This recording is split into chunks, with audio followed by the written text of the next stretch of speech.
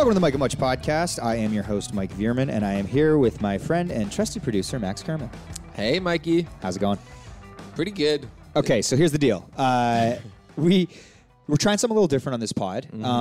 We did the opening with our friend and the wife of Arkells guitarist Mike DeAngelis, Molly Hayes. Molly Hayes, who's an old friend of ours, one who is a bit of a hotshot around town in Hamilton. That's right. She's a writer for the Hamilton Spectator, for Vice, and she's been covering this Tim Bosma murder trial. And we want to have her on the show because just in the open, just to sort of shoot the shit about what it's like to cover a murder trial, because true crime has never been more popular, I'd say. And this murder trial was one of like the biggest in Canada in, who knows how long. Absolutely. And something that is like, it feels like a very local crime story became very national very quick. Yeah, so we were going to have her as just the open, but then we started talking to her, and then it became clear in about 5 minutes that she should just be the feature guest. Yeah, I mean, she ended up getting into, all of the details of the trial. She obviously has been the main reporter on this case, and she knows her shit, and it's very compelling. And if they ever make a doc, she'd be like the main reporter that they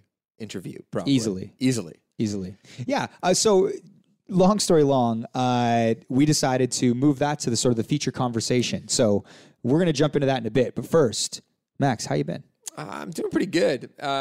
True crime has actually been on my mind a lot lately because it's the only thing I will watch on TV. Basically. I know you consumed the OJ show. Yeah, the OJ doc, which is... like the doc or the recreation? Both. The FX show is amazing, the recreation. And then FX. ESPN put out this doc. 5-part doc. Yeah, that 8 hours long. That I will watch. Yeah. I can't wait. It's amazing. Yeah. And of course, we were all consumed by Making a Murderer. That's true. Yeah. The Netflix original series about Stephen something or other in Wisconsin. So, okay, so here's a question. So those are two very different crimes. I get why people are... I guess my question is, why are people so fascinated by certain crimes? Is it, for OJ, he's famous, he's affluent, he has money, and he, allegedly murders his ex-wife. Yeah. I'm not going to pass. I know. Yeah, he did it. But so it's like... That I get. 100%. Yeah. Now, Stephen Avery, that feels like injustice on some level. I think there's the same thing with Adnan Syed, Serial. Yeah. So it's like, so the hook there is that maybe these guys have been framed or wronged. So it's like, I think people love a good conspiracy. Sure. So there's the draw there. With Tim Bosma and what happened here in Ontario, what is the draw there? Why were people into it? Well, as Molly will tell you, and because she describes the case inside and out, is that it's just the most random killing. And a lot of times when a murder happens, it's for a reason. And diving into those reasons is interesting in itself. But this case is the most random murder ever. And it could have been anyone. Yeah, because this poor guy put up an ad on Kijiji to sell his truck. He's a church-going family guy in his early 30s. And now he's dead. So, Molly Hayes, we're going to shift her right to sort of the meat of the pod. This is what happens when you're so damn good. She's been following it for 3 years, I think she said. 3 years since it happened. She's been in it at the ground floor. Yeah, she's great. Yeah, and I feel like we're really lucky to have such a good, smart, talented group of friends around us doing interesting shit, and Molly is definitely one of those people. Let's get to it. Molly Hayes. Molly Hayes is here. And now, Molly, how's it going, first of all? I'm good, thanks. That's great. Yeah, Molly is the star reporter for the Hamilton Spectator. Big time. And has a very interesting job. You've been right in the mix of the Tim Bosma murder trial. And I was talking to Mike about what should we do with this week's show? How can we try new things? And we said, wanted something really fun. No, yeah, well, not fun.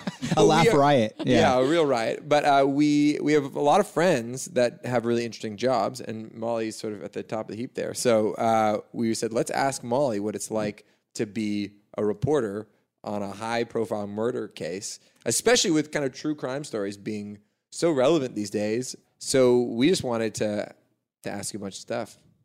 First of all, Molly, thanks for coming on the pod. Thanks for having me. First, I guess for our listeners, so you've been covering this the Bosma murder trial, and this is a national story. But maybe for our listeners that aren't super familiar with it, just give us a quick sort of rundown on what that's all about. Sure. So I've been covering this for years now, literally since day one. It started back in May 2013. Tim Bosma was an Ancaster dad. He was 32. He was a church-going suburban dad, newly married, had a toddler, and he had a truck. He ran his own business, and he had this big pickup truck that he was looking to sell, swap out for something new. So he posted it for sale online on Kijiji and AutoTrader, and he was just looking to make some extra money. On May 6, 2013, he took two men out for a test drive. They'd called him a couple days earlier looking to set something up.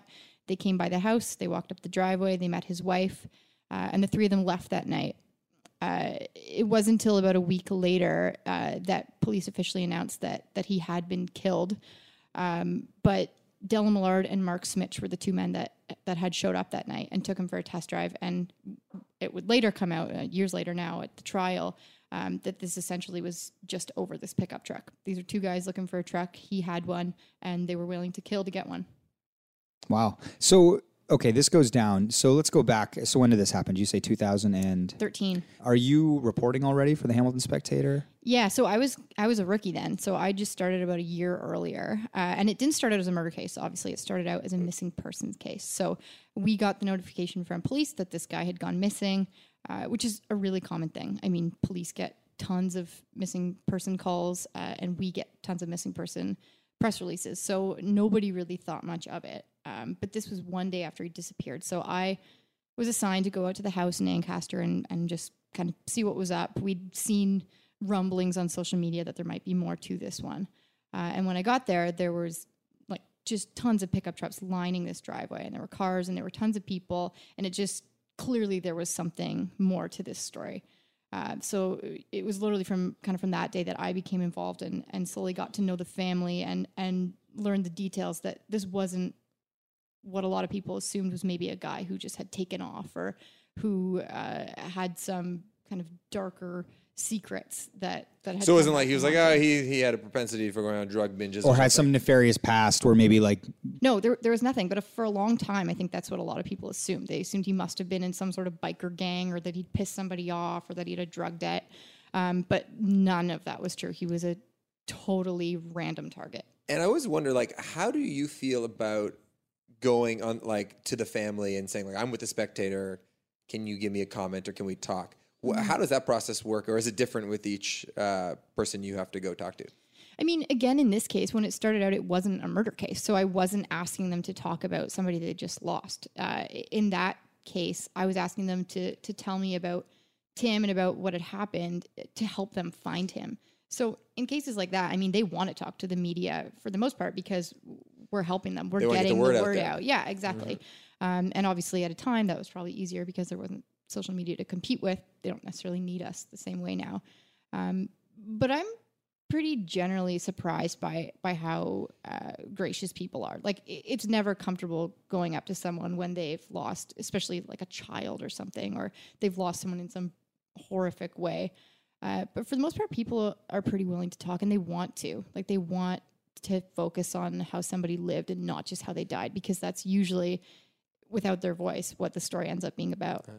Okay, so let's go back to the case for a second, because it gets super fascinating, and this is where it sort of captures the attention of not only Hamilton, but like the national news media, is the two guys that ended up arresting are real, like, characters out of, like, villains out of like a Batman movie or something. Yeah. So describe how they got caught, and then describe your interactions with them. Sure. So again, the guys that were arrested in this and later convicted, but I'll talk about the arrest now. Their names were Della Millard and Mark Smitch. They were young guys. Della Millard was 27. Mark Smitch was 25. And Millard's kind of like a hunky dude, right? Yeah, I mean, they both are. Mark Smitch definitely had kind of a like Eminem, like wannabe rapper vibe going, like oversized hoodies and shaved head and kind of buggy. And he made rap videos too and stuff, right? He did. He made some rap videos. You can find them online if you are so inclined. Okay. Can you spit? Give us a review, maybe? Ooh. Kind of indescribable. I mean, pretty much what you'd imagine, like shirtless, rapping very intensely at the camera. Right. Talking about girls and money and drugs and stuff he admitted in court he had none of. Isn't that always the way? That's always the case. Fake it till you make it. Yeah. So that was Mark Smitch. He was kind of cast in the media early on as the sidekick. So there were two of them. Della Millard was a couple of years older. He had more of a surfy hunk kind of vibe for sure. He was a good looking guy. He had money. He was very confident. He was very charming. He'd actually been in the media before. So it was kind of interesting when we initially started searching his name, finding all these articles from when he was a kid, because he had some record. I think he was like the youngest helicopter pilot in Canada, or the youngest person to fly both a plane and a helicopter. He came from an aviation family or something. Yeah, like a dynasty. Like they had planes, they had a giant hangar out at the Waterloo Airport. They had lots of properties. This was not a guy who needed to steal a truck, never mind kill somebody for one. So when he gets arrested, when they both get arrested, what's the thought process? Do you immediately start going, it doesn't make sense. This kid comes from money. He has, like, by all accounts, a pretty good life. Like, where does your mind go when he specifically gets arrested? I mean, there were so little facts available in the beginning that it didn't make sense, but a lot of times things don't make sense at the beginning when you're just starting to piece stuff together and there's still so many holes in the story. I think what's so unique about this one is that we expected those holes to be filled in a rational way, and they never were. Because there is no why. There was no reason. One of his friends described during the trial that the only reason he could see him having to steal a truck was for the thrill. And that is as close to anyone has come to explaining this. Any rationale. So, and I remember hearing a story about you visiting Millard in jail. Mm-hmm. Tell us about that. Because when I heard that, I was like, what is she doing, Molly? Come on. It's a weird job to explain to people around you. Yeah. For sure. Neither of them really talk to me at all. I mean, they have lawyers. They have hotshot lawyers. They're instructed not to talk to reporters. But Della Millard was a little chattier. How did you get in if they weren't talking to reporters? I just didn't describe myself as a reporter. I mean, I look around their age. I look pretty young. I mean, I go to a lot of places to do interviews, and people are like, "You're a reporter? You're a kid." So I think... Who was that an imitation of? Just an angry old man? An unnamed city councilor. Yeah. Get out of here, kid. So I mean, I don't think anyone would necessarily have assumed I was a reporter. I wasn't wearing a blazer or anything. I was 23 at that time. So that's crazy. So you take the initiative at that point to just go to the jail and see if you can get in and talk to him and visit him. Yeah, because again, at this time, there were so many holes in the story. And even as it progressed, it's only fair to get both sides of the story. Even if both sides are not innocent. Obviously, this guy now has been convicted of murder, but that's still a valid side of a story to hear. There's something to learn from that. So we wanted to ask some questions about what happened. I mean, I kind of knew they wouldn't tell me, but figured it's worth a shot. So once you realize it's going to work, like, are you nervous? Are you like, you know what you're going to say, but it's like, holy shit, this is actually going to work. I'm going to be sitting across from this guy who is accused of this murder. Yeah, it's nerve-wracking. I mean, there's that. I mean, it's a pretty safe place. All the places to meet somebody accused of murder over a glass screen is pretty safe. But it's also just nerve-wracking, like, holy shit, this is a huge story. I'm the first person to try and get him in jail. I hope this works, kind of thing. So there's that as well. It didn't, of course. When you sit down, do you identify yourself right away as a reporter? Yeah, I didn't hide that from him. And I wouldn't, I mean, if they'd asked me at the desk, I would have said I'm a reporter. There's no law against that. Mm-hmm. It's up to him to either accept or deny the visit. So he comes out.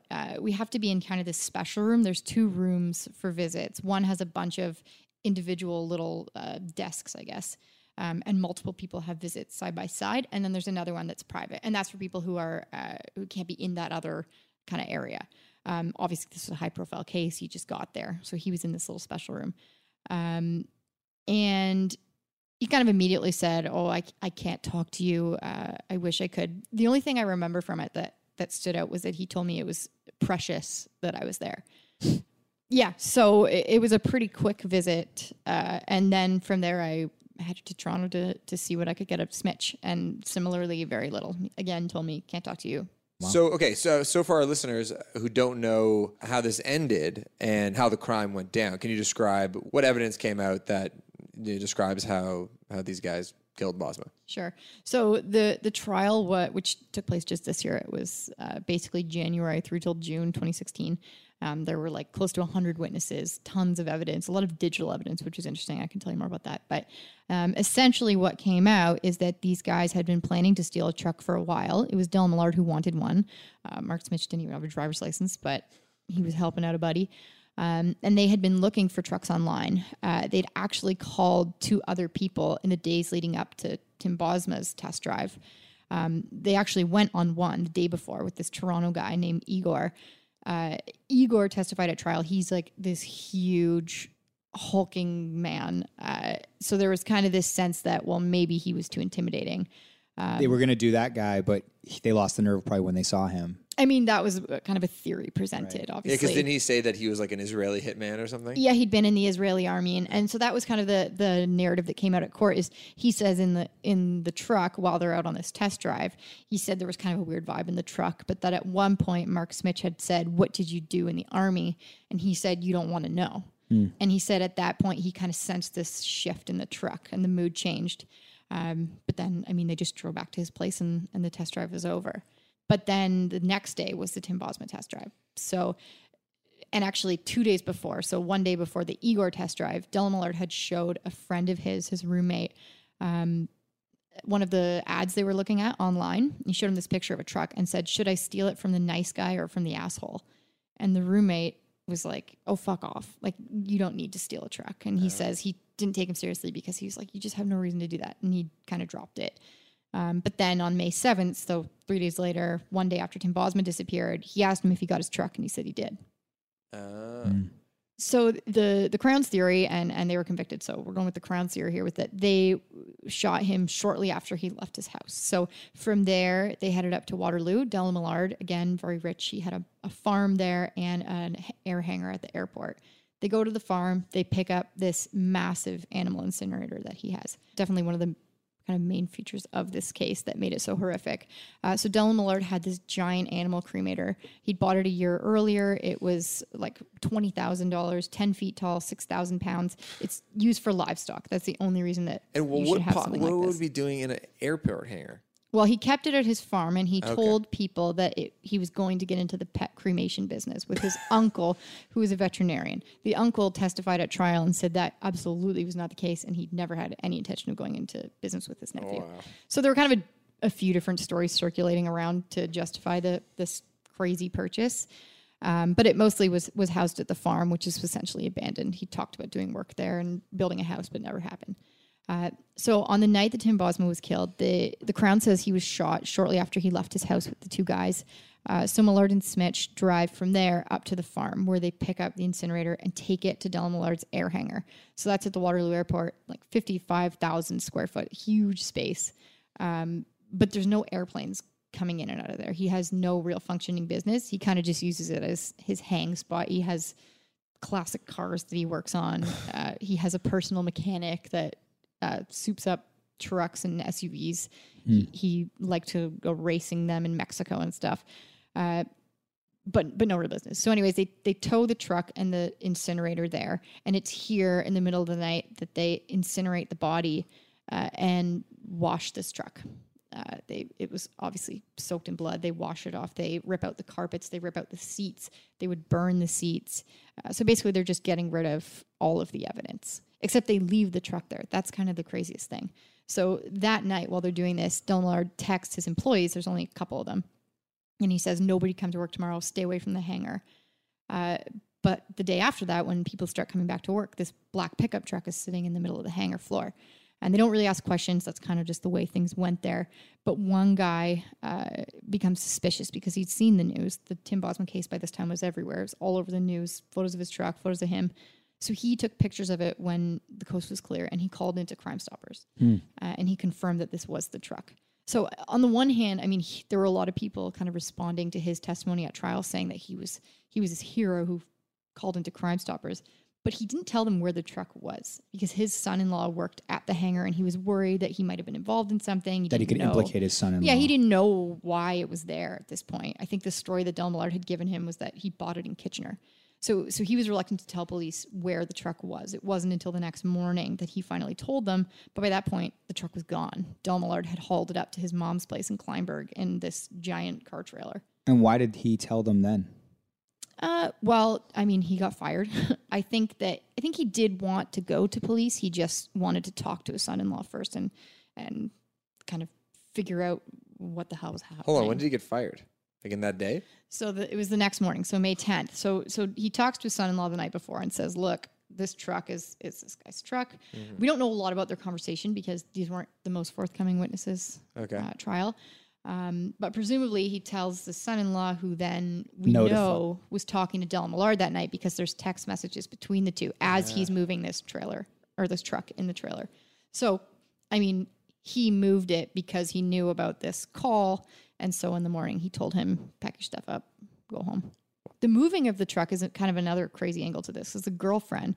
So Della Millard's girlfriend is also charged in this case with being an accessory after the fact. Her trial is going to be coming up in November. She testified. So the night before Della Millard's arrest, she helped him move the truck from the hangar out to the mom's place in Kleinberg. I mean, he already had it in the trailer when he picked her up that night. But then they also drove out to the farm and moved the incinerator out into the woods. But she claimed at trial that she had no idea what they were doing, that she thought she was just helping him out on a work mission that night, and that she was too busy giving him a blowjob while they drove to have asked any questions. So that's kind of her explanation as to why she had no idea what they were doing in the middle of the night, moving all this shit around. You've been around this trial for a long time now. Do you think that her explanation is bullshit, or do you believe it? Do you think she is sort of just somebody that was flippantly... My job as a reporter is to be unbiased. But you obviously have it. See, this is a good question. Okay, so you are supposed to be unbiased and sort of just present the facts, and then people can draw their own conclusions. Mm-hmm. But you're also a human being. Mm-hmm. So you obviously have an opinion on to who you think might be lying and who might not be, no? I mean, there were suggestions at trial, certainly from the other lawyers, that story is crazy, that it makes no sense. I think we're going to learn a lot more about it in November. Like, we only kind of heard from her for 2 or 3 days, whatever it was. And you're just hearing her story. You know, like Della Millard didn't testify. We don't know what he says. We're literally just getting her side. So I think when there's more to it, it'll be kind of an easier thing to assess. I mean, if I got picked up by Mike in the middle of the night hauling a giant trailer, and then we moved an incinerator out of an abandoned barn into the woods in the middle of the night, I'd probably ask a couple questions. Mm-hmm. I mean, she's a smart girl. She's a university graduate.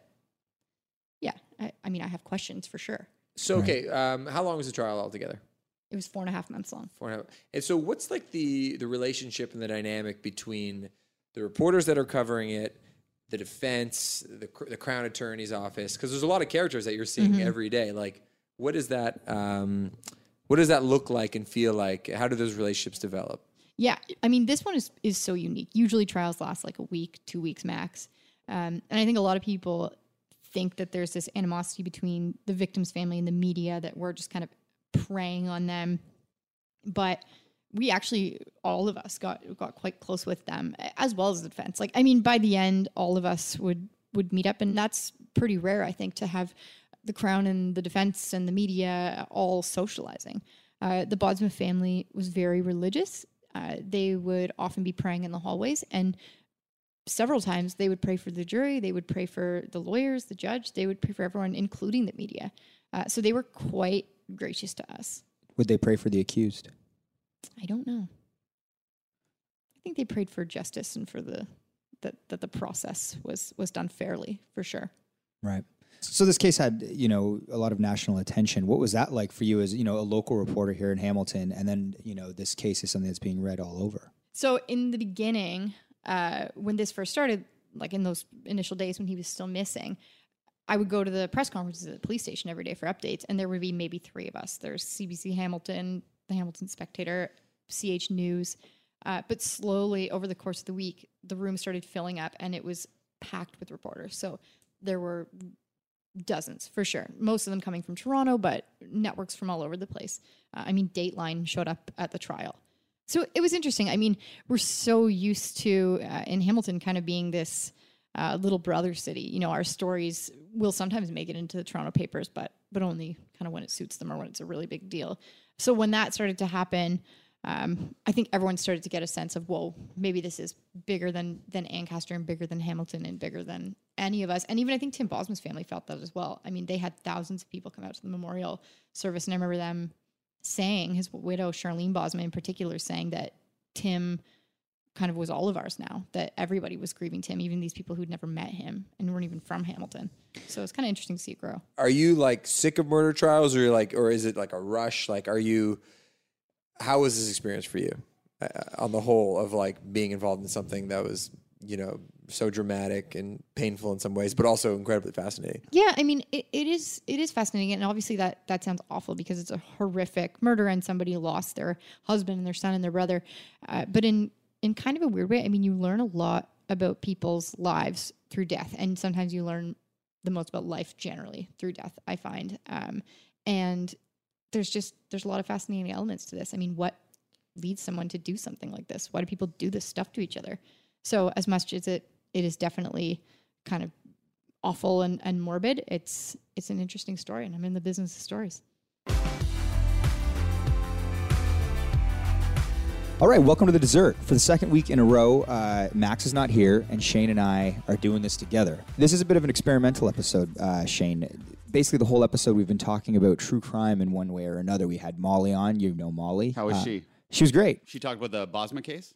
Oh, yeah, big time. So she was like the pre-guest, kind of like how Mark Maron does that sometimes? A little bit, yeah. Well, this is the funny thing. That's kind of how it started out. But then we went on for so long about Bosma, and she had some really interesting things to say. We just sort of ended up shifting that to, I would say, what would be the traditional guest slot. So essentially, Molly was sort of the guest this week. You kind of shafted me. You were like, my dad's going to be the Shane this week. So first of all, I wasn't throwing the shaft. Max was the one that said, hey, why don't you and your dad come over after you guys go to see Paul McCartney? You'll have had a few drinks. It will be very entertaining. And I was like, what about Shane? He said some things I won't repeat to you, Shane, because I don't want you to feel bad. And then it didn't happen because obviously we went to McCartney and got way too drunk to do a podcast. I had a feeling it wouldn't happen. But I wasn't that upset. I sometimes play up being more shafted than I was. But then Max called me and he's like, we decided, he pulls that Max kind of lying thing. He's like, he's like, we couldn't do it without you. You're in. He acted like he decided that he wanted me back in. And he's like, the theme is true crime or something like that. So it was kind of weird that I have to come up with on the spot a crime story.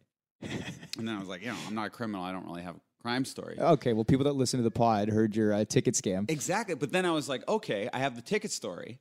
But then I've already told that story. Quick recap of that story is back when I had a job at a movie theater, me and my fellow coworker both lost our jobs at the same time.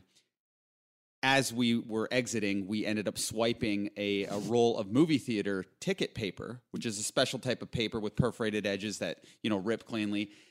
Yada, yada, yada. We ended up duplicating fake tickets, and one of my coworkers ended up getting busted by it, and the courts took care of it, but I ended up getting away scot-free.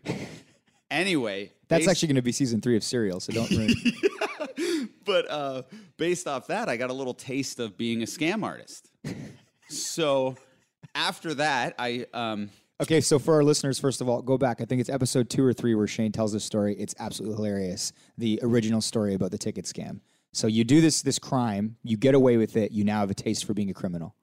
Yeah, it's exciting, it's fun, and to me it seems innocent enough. It seems harmless. So I ended up making a documentary film about my mom's boyfriend who cheated on her. That's another podcast. I'm not sure what episode that is. I submit it to film festivals.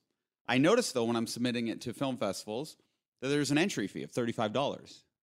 And I'm thinking, well, what if I submitted this film and didn't get in? I ended up getting into every film festival I submitted to. It was kind of a good film. Thomas Ian Nicholas from American Pie, the actor and Rookie of the Year, you probably know him from. Absolutely. Ended up coming to a screening and loving the film. Of your movie? Yes. Really? It was kind of a big, feather in my cap at the time. He's gone on to do nothing since, so no one knows who Thomas Ian Nicholas is. But I feel like he just popped up in some sort of news. He's got a new movie coming out. He played Walt Disney in like sort of a lower-end Disney movie. Oh, wow, so he's back. That's strong. Back is strong. He's working. That's the main thing. But anyway, I start saying to my friend who I did the film with, let's make the Hamilton International Film Festival. It's not as big as Toronto, so we'll charge $35 to submit our film. And what we did is we made little pamphlets for tired of film festivals that don't accept your films. Start making entries to the Hamilton International Film Festivals, and we put them inside every flyer for the Toronto Film Festival. So people who don't get into Toronto, they're like all down on their luck. They're like, hey, maybe I have a better shot at the Hamilton International Film Festival. and I start putting them up at chapters. Like Yeah. I start going around to, they have little push pin boards at Yeah, chapters. you're flyering your film festival. And you know those little like guitar lesson tabs you pull or like need a babysitter? We added those tabs on, and we'd go and we'd monitor. We're like, oh, people are taking the tabs to like submit the film, email us, and all that. So we start a Hamilton International email. We start a website.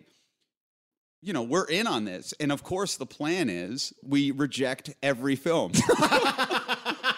I thought this was going to be inspirational. Like you actually like are doing this independent film Mike, festival. this is a crime story. Sorry, go ahead. So films start coming in, VHS at the time, because this was like over 10 years ago we did this. And the films are just coming. We're watching some. Some are like really good. We're like, shit, this should make it into the Hamilton International Film Festival. But we created rejection letters, sent them out, like sign them. Like we made logos and shit. Like we were in really deep on this. Yeah, this is legitimate fraud. Exactly. You know, we were naive. We were kids at the time. We were only like 25. It's terrible. Hi, this is Mike jumping into the middle of the story for the first time ever on the Mike on Much podcast. I am doing an editor's note. Shane wanted to make it clear that he was in fact a high school student around 17 years old when the events of this story took place. He also wanted me to let you know that he found a wallet the other day with a lot of cash in it and he returned it fully intact. I cannot verify that, but he wanted you to know that to help you understand maybe what type of character he is now today and not so much in high school. We will now get you back to the rest of Shane's story. But then guys, like good filmmakers, start contacting us. They're like, I find it highly unlikely that the Hamilton International Film Festival is rejecting my film, considering it made it into the Toronto Film Festival, this film festival, this film festival, this. We're like, shit. I'm like, but we made rules and regulations. I'm like, that's a good point, Jim. But if you had read the rules and regulations for the Hamilton International Film Festival, you would have noted that if a film has already been selected to another film festival, it becomes invalid in the Hamilton because we want first right for premiere. Okay. So we had these stupid rules and regulations that we also made when people came at us and bitched at us. I know, like I seem like a biggest asshole, but honestly, like I said before, we were young at the time, and you do stupid stuff, and I haven't committed a crime since. Are you concerned? These stories are. I feel like I've heard bits and pieces of these stories throughout the years, but never quite so blunt and in a confessional manner. Are you concerned that people listening to this that maybe submitted to the Hamilton International Film Festival are going to come after you now? If you did submit a film to the Hamilton International Film Festival, you will get a refund. Just tell us the name of the film. I know I have an email with all the films, and I will send you $35. So, okay, this is good. So this went from being a confession, maybe we're all starting to feel a little uncomfortable about you, Shane, and your ethics, to now this is like a mea culpa. You want to pay people back that you ripped off as a young man. Yes. I will. Okay. I will. We just had a wedding shower. Some people gave us a ton of money. I'm like overflowing with cash right now. Okay, how do we get into contact? Private message on the Instagram. Yes, DM on our Twitter or our Instagram if you did in fact enter the name of the film, your name, and Shane will refund your money. ShaneyBoy69 is my Instagram name too. You can contact me directly. DM him directly, yeah. I'm on Snapchat also. Sure. Did any of the movies stand out? Like, I mean, for your fake film festival? There was one. Like one that you felt like this would have won if we actually had a legitimate film festival? Yeah, there was a guy did a pretty good montage for like a Pink Floyd song, and it was pretty good. Like it was basically like a music video, but it was really well done. But you can't use copyrighted songs and get in. Like that was one of the stipulations, so he would have been rejected anyway. Are you nervous at all that this is going to get out, or how this might reflect on your character? I'm not saying it reflects on my character good, but everyone does stupid stuff. Like you worked at Taco Bell, Silver City, and pulled some scams. You know, everyone pulls some heist when they're young. Yeah. The key is learning from that, moving forward, and becoming a good person because, you know, you have a conscience, right? Yeah. No, honestly, it's like some of us give away free tacos to friends. Others have a massively fraudulent, fake international film festival. Yeah. Potato.